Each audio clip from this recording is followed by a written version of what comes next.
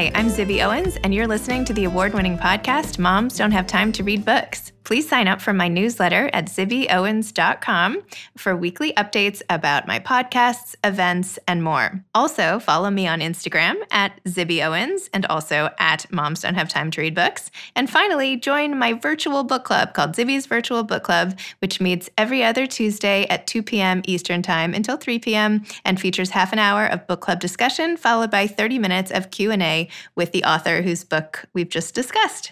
You can sign up on my website, zibbyowens.com, under the Virtual Book Club section, or even on Instagram under the link in my bio. I hope you'll find me in all these different channels and enjoy this podcast. Thank you so much to Audible for sponsoring today's episode. For those of you who don't know, Audible is the leading provider of spoken word entertainment and audiobooks, ranging from bestsellers and new releases to celebrity memoirs, business motivation, and also podcasts. They've recently launched their newest plan called Audible Plus.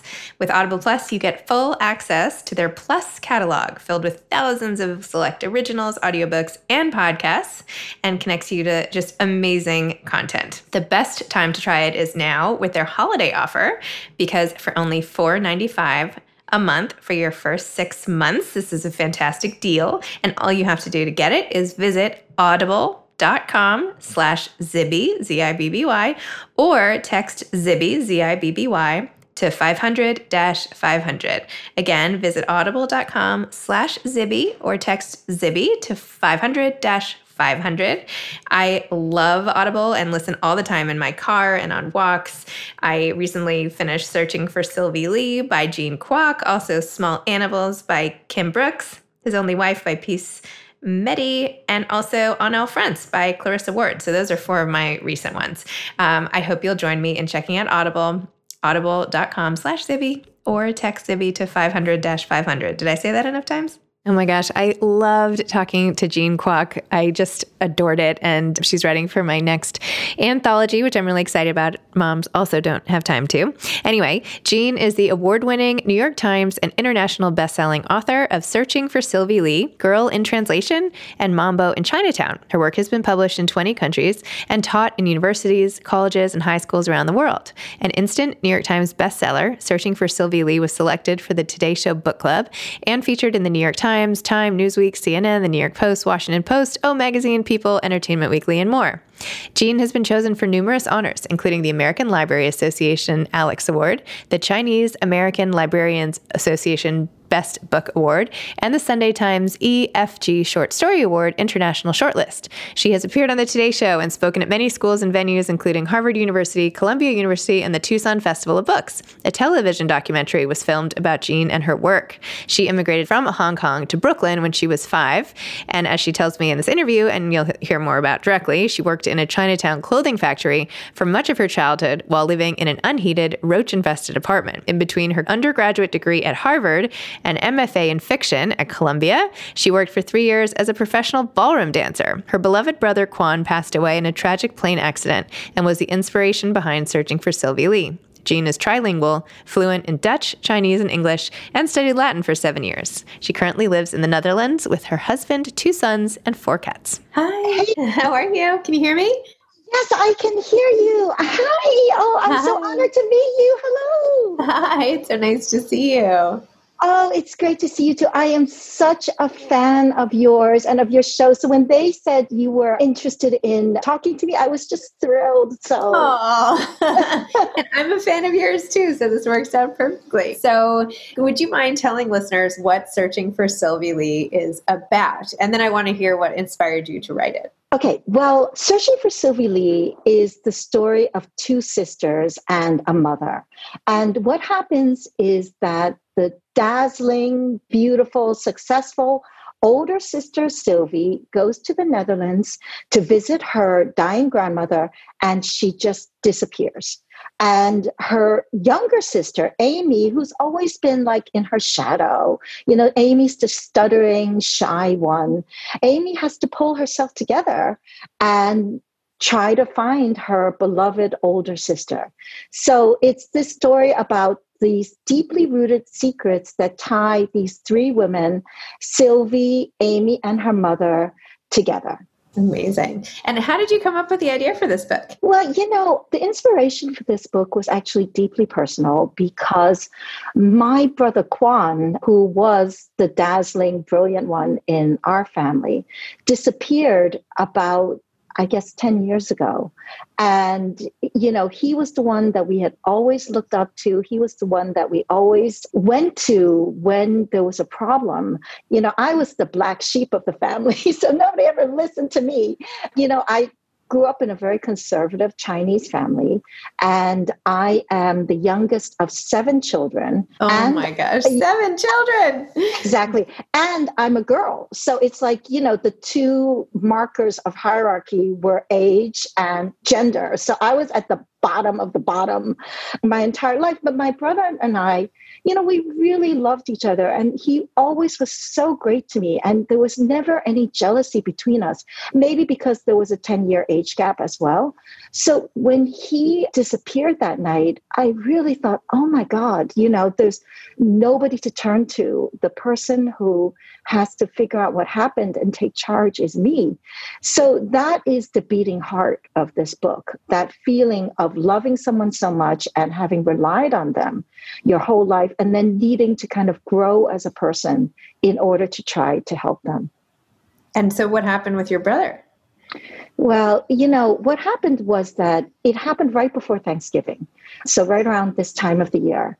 And we figured out at first, he hadn't called home when he was supposed to call. And that's the kind of thing where you think for a responsible person, that's strange, but it can happen. You can get really busy or you can forget. And nobody had been able to reach him. So people were kind of alarmed, but not really, panicked. But when he didn't come home for Thanksgiving, that was a true sign that something was wrong. How old was he at the time? How old were you? Like, when was this in life? Yeah, well, I was in my 30s, I guess, and he was in his 40s. And okay. I was already living in the Netherlands, but I was getting these panicked phone calls from my family in New York because, as you may know, I grew up, I was born in Hong Kong. I grew up in New York City, and we grew up extremely poor. I mean, we're a working class immigrant family, and I lived in an apartment in Brooklyn that was unheated for most of my childhood. So, and, I worked in a clothing factory with my brother and with my family from the age of 5 through really most of my childhood. So that was our background. And Kwan had always been the person that I looked up to and who kind of showed me a way out of that circle of life at the factory, where you go in as a child and you leave as an old woman, dragging plastic bags home to your apartment because you really never leave the factory. And sorry to keep interrupting, did you go to school or not? I did. We all went to school. What would happen is that my father would pick me up. So I would wake up, I would go to school. My father came and picked me up after school, and I would go to the factory in Chinatown and work until like 9 or 10 at night. So all of my homework, all tests, everything had to be done on the subway or during breaks at the factory. And my brother Kwan, my other brothers who were, 10 years or older, like they were in the high school phase at that point, they did the same thing. And they had, of course, much more pressure. They had SATs, they had papers, projects, tests, all of which could only be squeezed into those train rides or breaks at the factory. And what was even worse was that for them, I would go home around 9 or 10 at night with my parents, which is late for a little kid. But for my brothers, they actually went on to a second job waiting tables at a restaurant until the middle of the night. And in fact, that was how I actually began to write. So I'll tell you the moment I didn't decide to be a writer, but the moment I began writing was when I remember one night I was sleeping on my mattress on the floor because we didn't have beds. And oh my God, you do not want to be sleeping on a mattress when your apartment is overrun with vermin the way ours was, because you would just hear the mice like racing past you in the night. Oh. I was like I know, and I'm like a very terrified of vermin person, to this day. When I go in the garden, I put on like a radioactive suit. So I was the same when I was a kid. And, I was just like terrified of things crawling on me, and it would be constantly making noise and banging around me to try to keep things away. But in any case, I was already asleep. And one night, Kwan came home and it was like the middle of the night. And he lay a package on my pillow next to me. And, that was so unusual because we were paid 1 penny per piece of clothing that we did at the factory. So after a long process of processing the clothing, we were paid 1 penny per piece. And of course, piecework is also illegal, but that's a whole other story. There are a lot of things in my childhood that were illegal. But so, we were paid by the piece instead of by the hour. And so you can imagine, we had debt, we had rent, and we could barely afford food. It's 100 pieces of clothing before you have $1. So I really didn't have toys or, and anything like that. And so it was amazing to get this gift that he had somehow managed to save enough to get me a gift.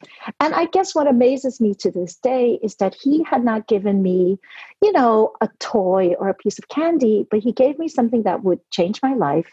He got me a blank diary and he said, whatever you write in this will belong to you.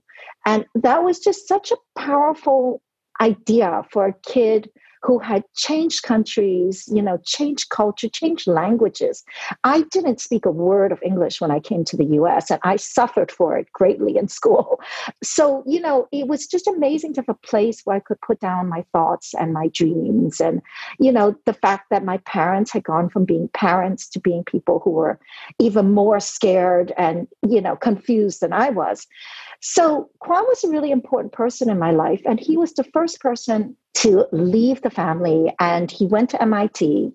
And so he showed me that there was a way out, and he would, help me by giving me things like, a typewriter and so on to work with. So eventually I followed, and I went to Harvard as well. And I kind of began the rest of my life, in his footsteps. But the fact was still that he was the older brother, and he was the one who was listened to at home. And, when things really went wrong, he was the one who stepped in and fixed them. So when he did not come home for Thanksgiving, I mean, I remember I just sat there, I thought, oh my God. And I realized that this was something that was going wrong on a level greater than any I had ever experienced before. This was not like failing a test or, the normal things that go on, or some guy breaking up with you. I mean, this was really serious.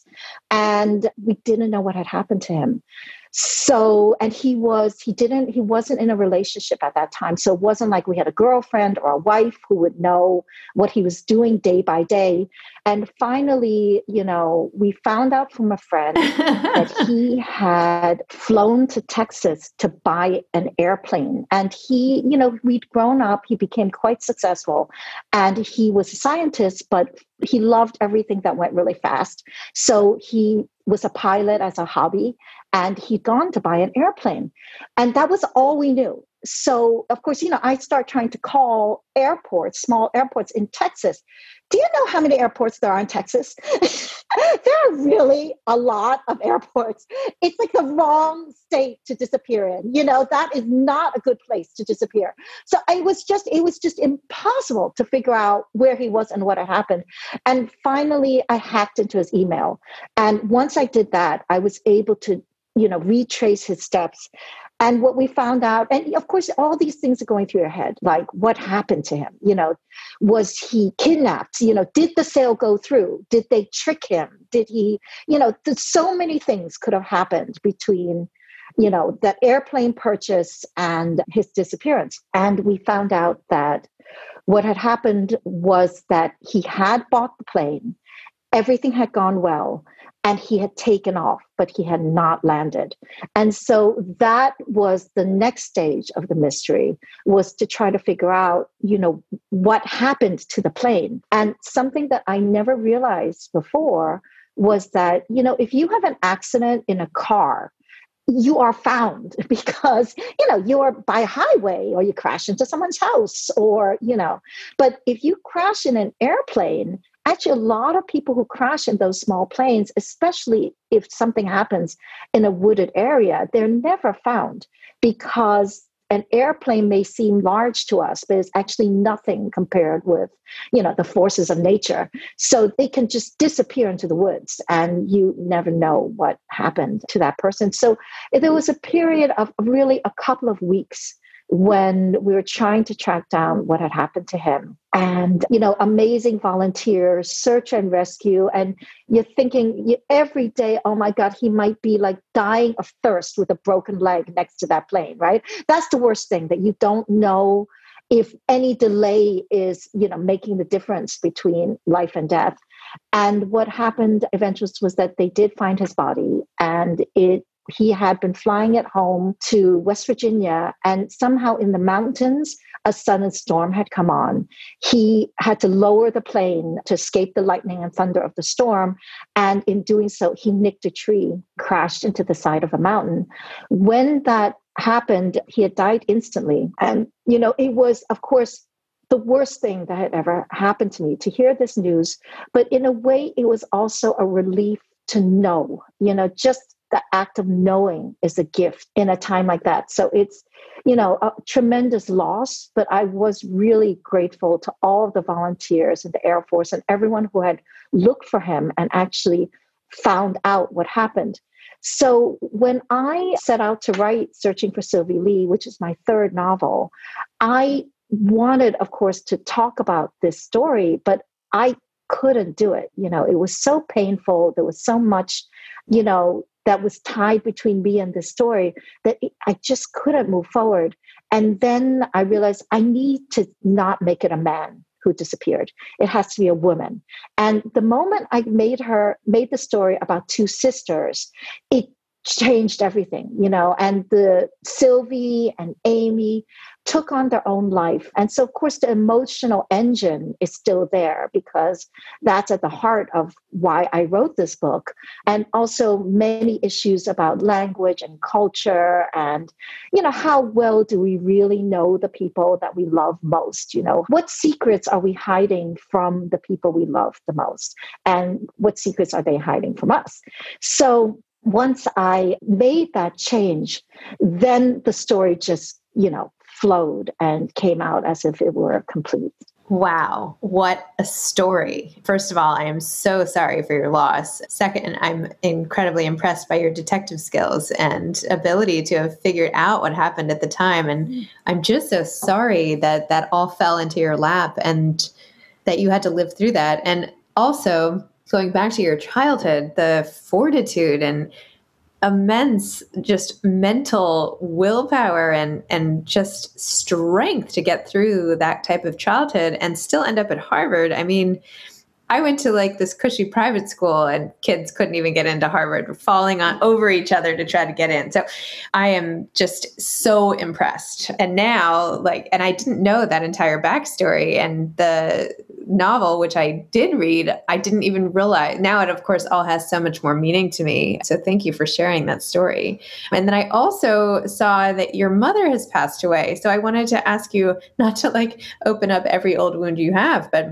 I wanted to hear what happened with her. I know it was about 10 years ago and you've written a lot about that. So I wanted to hear about that and how maybe that affected, this other trauma and when in sequence did everything happen, and sort of how were you able, this is a lot of questions, but how were you able to move on really and go back to writing and go back to focus after everything that had happened? Well, Zibby, this is what I love about you and why I'm such a huge fan of your work, because you go right to the heart of why people do the things they do. And I think that I kind of write from trauma to trauma. I think that for me, if I try to write about something too directly, then I can get blocked. But writing for me is a way of transforming the things that happen to us. I think that's what books are about. I think books are about connection and communication.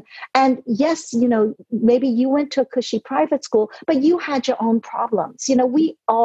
Life is hard for all of us. Life is hard in so many ways. And I think it's the great thing about books is that you can live somebody else's life, but you can also connect to them and realize how much they are like you and how many struggles they've they've gone through that actually at heart similar to the struggles that you went through yourself.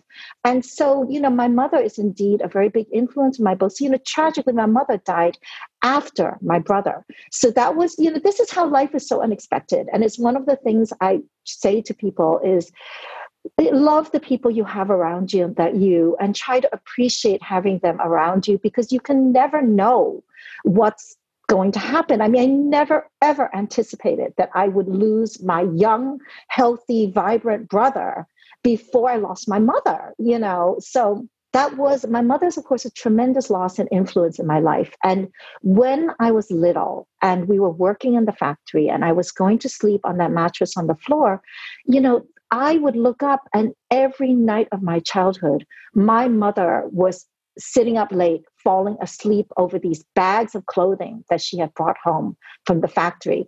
And because the apartment was unheated in New York City, which is, of course, incredibly cold in the winter, in the back of the apartment, in fact, the people had thrown bricks through the windows and the landlord hadn't bothered to fix it, like the landlord had not bothered to fix many things. In the front, they did fix the windows because obviously they didn't want a complaint, but in the back, where nobody could see, they didn't. And so, our windows there were only covered with black plastic bags and duct tape, and the wind would gust against them all winter.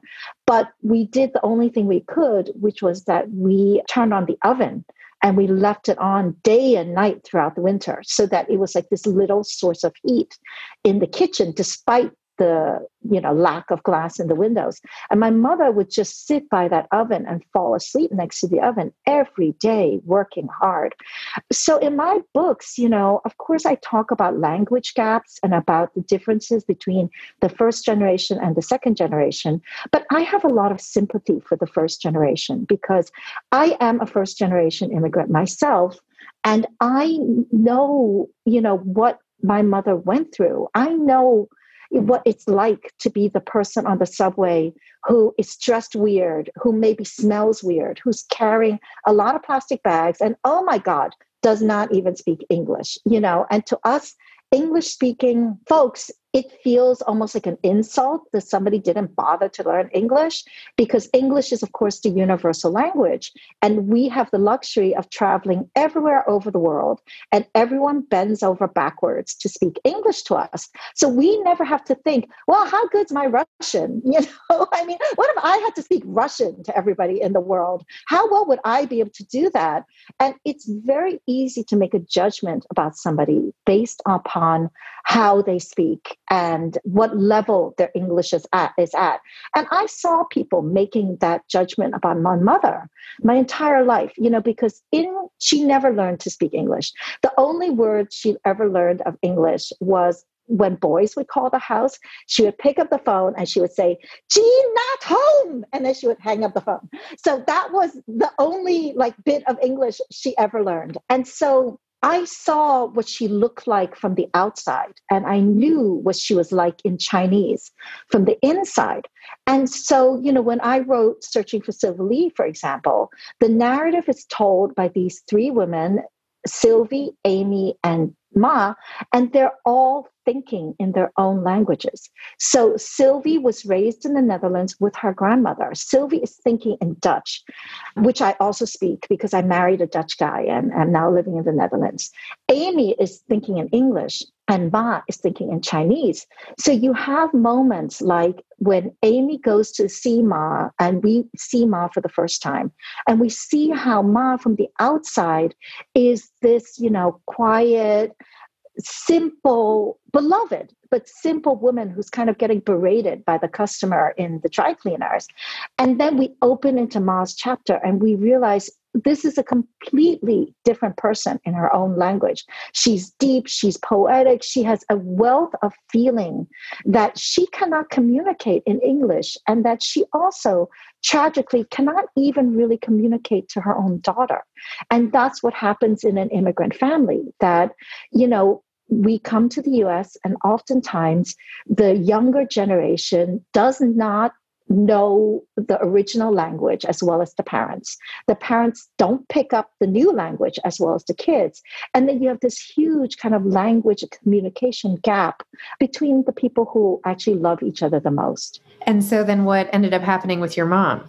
So my mom died of cancer, and we knew that she had kind of been sick for a while. She was doing really pretty well until the very end, so she didn't suffer very long, for which I'm glad. But, we knew she was getting old and getting frail. And so it was when she passed away, it was a different kind of grief. I mean, it's always a huge shock, and it's always really terrible. I mean, I still have dreams where everybody's alive and then you wake up and you're just confused by what's reality and what's not reality. But it was different. It was different. While my brother, who disappeared so suddenly out of nowhere, that was just such a shock. I mean, that was just, you're knocked for a loop because you did not see it coming. Wow. Well, I, again, am just so sorry for all the stuff that you have been through. And I'm curious about your family. I know I'm like barely talking about the book now, but you have such a, captivating story yourself. What ended up happening? Like, was your mother still working in the factory? And what happened to your older siblings? Were they able to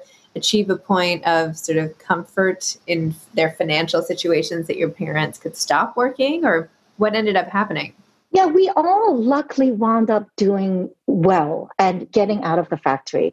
So because I have these older siblings, they worked really hard and they were actually able to take my parents and us out of the factory. So my mom, had a lot of happy years along with my father. My father was pretty sick when I was a kid and he died when I was pretty young. So my father wasn't as much of the day-to-day life of the family as my mother was.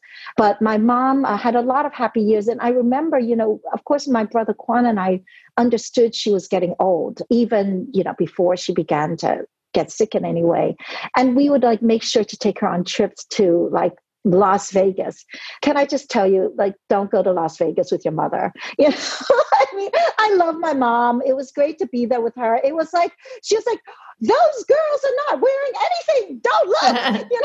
So we would go through the casinos blind. And she's like, they're gambling. Oh my God, come on. But she really liked the food. She liked all the buffets and she liked the big hotels and stuff like that. So we had a good time, but we took her on a lot of trips and we had a lot of really good times with her.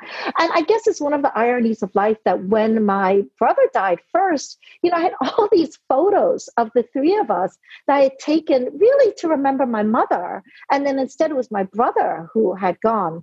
But I will say that was the time in my life when my debut novel, Girl in Translation, was published. And it was surprisingly very successful from the moment it was published. And I was really happy that they were able to see that. They just kind of saw the beginning of that. And they were, at first my family was kind of surprised that I do write about my past.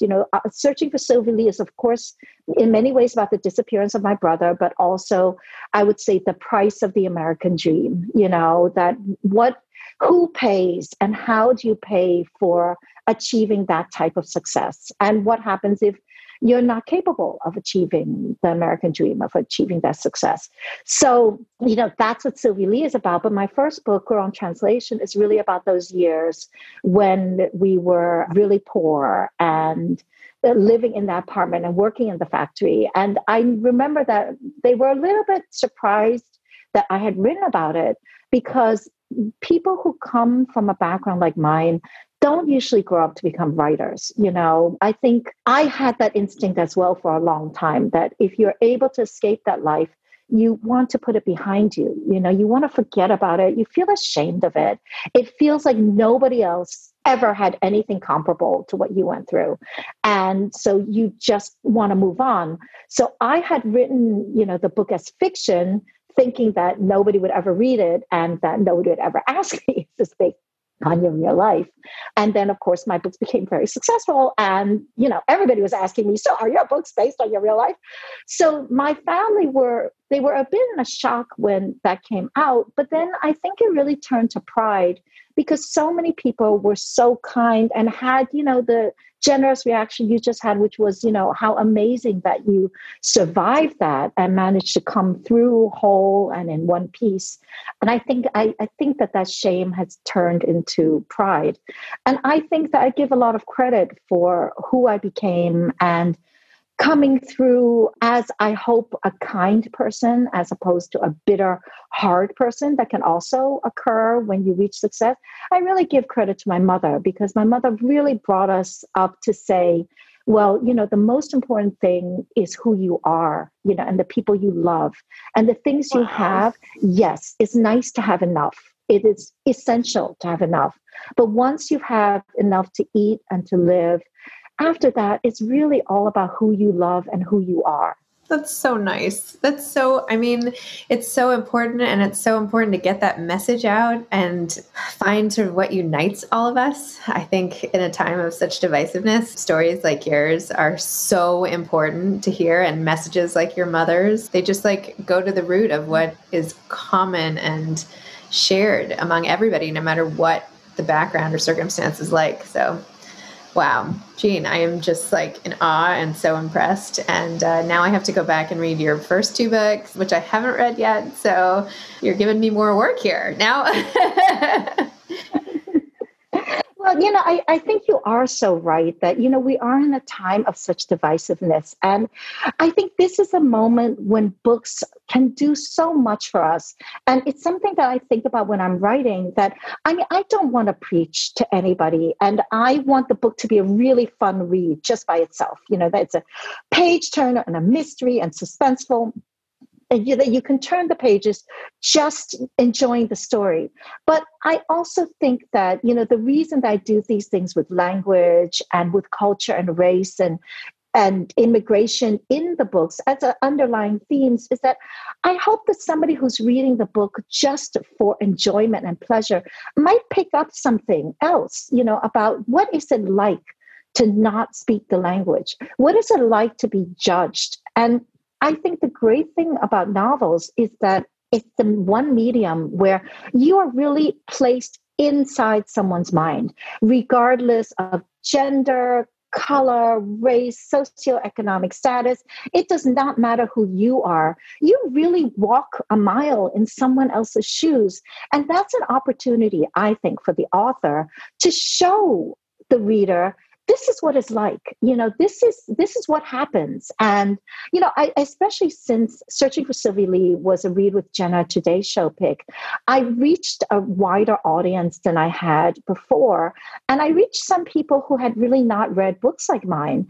And it was really great because, they say, wow, I had no idea that somebody who might be of another race, but who might speak English perfectly, could still encounter racism the way that your characters did. Or I had no idea how frustrating it must be to be Ma and to be kind of trapped within this bubble of not being able to express yourself truly the way you want to the world and to your own children, to listen to your children be on the phone and not know what they're talking about. I mean, that's just so difficult. And yet so many people go through that. But I do see a book as a means of connection. Absolutely. No, it's great because, a lot of books serve as a tool to share your voice, right? To find your own voice. But I feel like your book actually helped you find your mother's voice, right? The voice that maybe you never got to experience and that you didn't want to be lost. And that's just beautiful. I mean, that's amazing. I say this, by the way, to my kids a lot,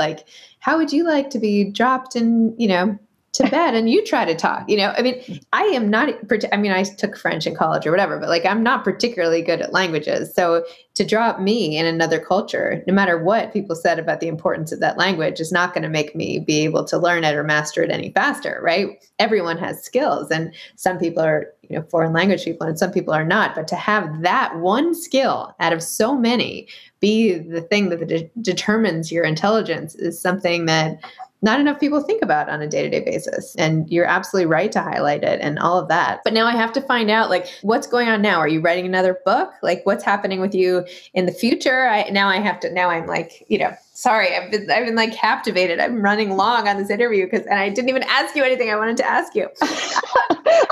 I'm loving our conversation as well. No, so I am actually finishing my next book, and I'm really excited about this book because it is, a mystery thriller immigrant story, kind of like Sylvie Lee. And what happens is that when the book opens, we are reading a letter from a woman, a Chinese woman, to someone she loves. And we don't know who she's writing to. And she is begging this person for forgiveness for her role in a murder. So we know that somebody was killed. We know that she was involved in it. It was a person who was very important to the person she's writing to, who she loves more than anything in the world. But we don't know who any of these players are. And she says, I hope that when you hear my full story, you will forgive me, and that maybe, you will come to me and we could be reunited. And then we rewind 15 years and she starts to tell the story of what actually really happened all those years ago. And it's only at the end of the book that we find out who she's writing to, who, got killed, and why she really did everything she did. Oh my gosh, now I can't wait to read that. Oh my. Okay. We'll send you a copy. As soon as we've got one, we'll send you one. Please do. Please do. Do you have any advice to aspiring authors, or for aspiring authors, I should say? Yeah, I have a lot of advice. I think, I would say to go back to my own problems with writing, searching for Sylvie Lee. I think that as a writer, you kind of have to walk this line. On the one hand, you need to write from your burning passion. You need to write from your trauma. You need to write the things that make you uncomfortable, that hurt you. And what I do think is wonderful about that is that, sometimes stuff happens to us and it just seems like, why is this happening? Like there's nothing good in this. There's nothing redeeming. This is so unfair. This should not be happening to, me or to this other amazing, kind, wonderful person. And I find writing to be a kind of magical thing that I guess it's, giving your attention. When you pay attention to something like that, when you describe it, when you tell it to someone else, it transforms it, into something that is so senseless into something that is a means of connection that maybe we have, that we can learn something from, into something, a thing of beauty. And I would say that as a writer, yes, you need to write to that place and you need to write that truth. But on the other hand, sometimes it can be too right on the nose and it can be too hard to go forward in that way. And what you have to do is just change the thing that's silencing you. And it could be a change like I did from, changing from a man to a woman and letting the book take on its own life. Or, it could be that you have a character in your book that is a censoring character that might be connected to somebody in your own past that didn't want you to speak. And, I would just say, just kill that person off. There's nothing wrong with it. Just kill them off. It's fine. Not in real life. Okay. But I know. Right? And, just get rid of them. And sometimes if you do that, that can be pretty magical, that suddenly you're able to tell things that you were afraid to speak about before, or change them enough that you could deal with having them in your book. So that is what I would say. And maybe one last thing to say to aspiring writers is that sometimes it's very hard to know what advice to take and what advice not to take. And I would say, yes, absolutely, be as open as you can. But on the other hand, you wrote what you wrote for a reason. And I always think that it's better to have a living, vital, imperfect creature than like a perfect corpse lying on a slab that is maybe in total proportion, but is no longer alive. So whatever that vital spark is that is making you write what you write, you have to nurture that and keep that alive. Wow. This is amazing. Feel so fortunate that we got a chance to talk, and I just wish we could talk longer. And now I want to stay in touch and meet you and all of the rest. So I'm so glad our paths have crossed in life, and I'll email you after. But thank you, Jean. Thank you for sharing your story. Thank you for showing everybody what's really important about life in so many ways, and also for the entertainment that your books provide. So, It's like a one-stop shop with you. Well, Zibby, thank you so much. And I do want to say before we get off that, you do so much to promote reading and authors, and you have incredible, impeccable taste. And I have been a really big fan of yours for such a long time. So yes, I'm so happy we got to meet and that we had this chance to talk. Me too. Okay. All right. Well, thanks, Jean. Take care. Okay. Bye. You too. Bye-bye. Thanks for Audible sponsoring this episode. Get your amazing deal, $4.95 for 6 months, for your first 6 months for their holiday Audible Plus offer. Go to audible.com/Zibby or text Zibby to 500-500. Thanks, Audible. Thanks for listening to this episode of Moms Don't Have Time to Read Books. Don't forget to follow me on Instagram at Zibby Owens and at Moms Don't Have Time to Read Books. Also sign up for my newsletter at zibbyowens.com and sign up for my virtual book club and meet lots of authors on Zoom every other week. Thanks so much to Steve and Ryan at Texture Sound for the sound editing. And thank you to Morning Moon Productions for providing this fantastic intro and outro music.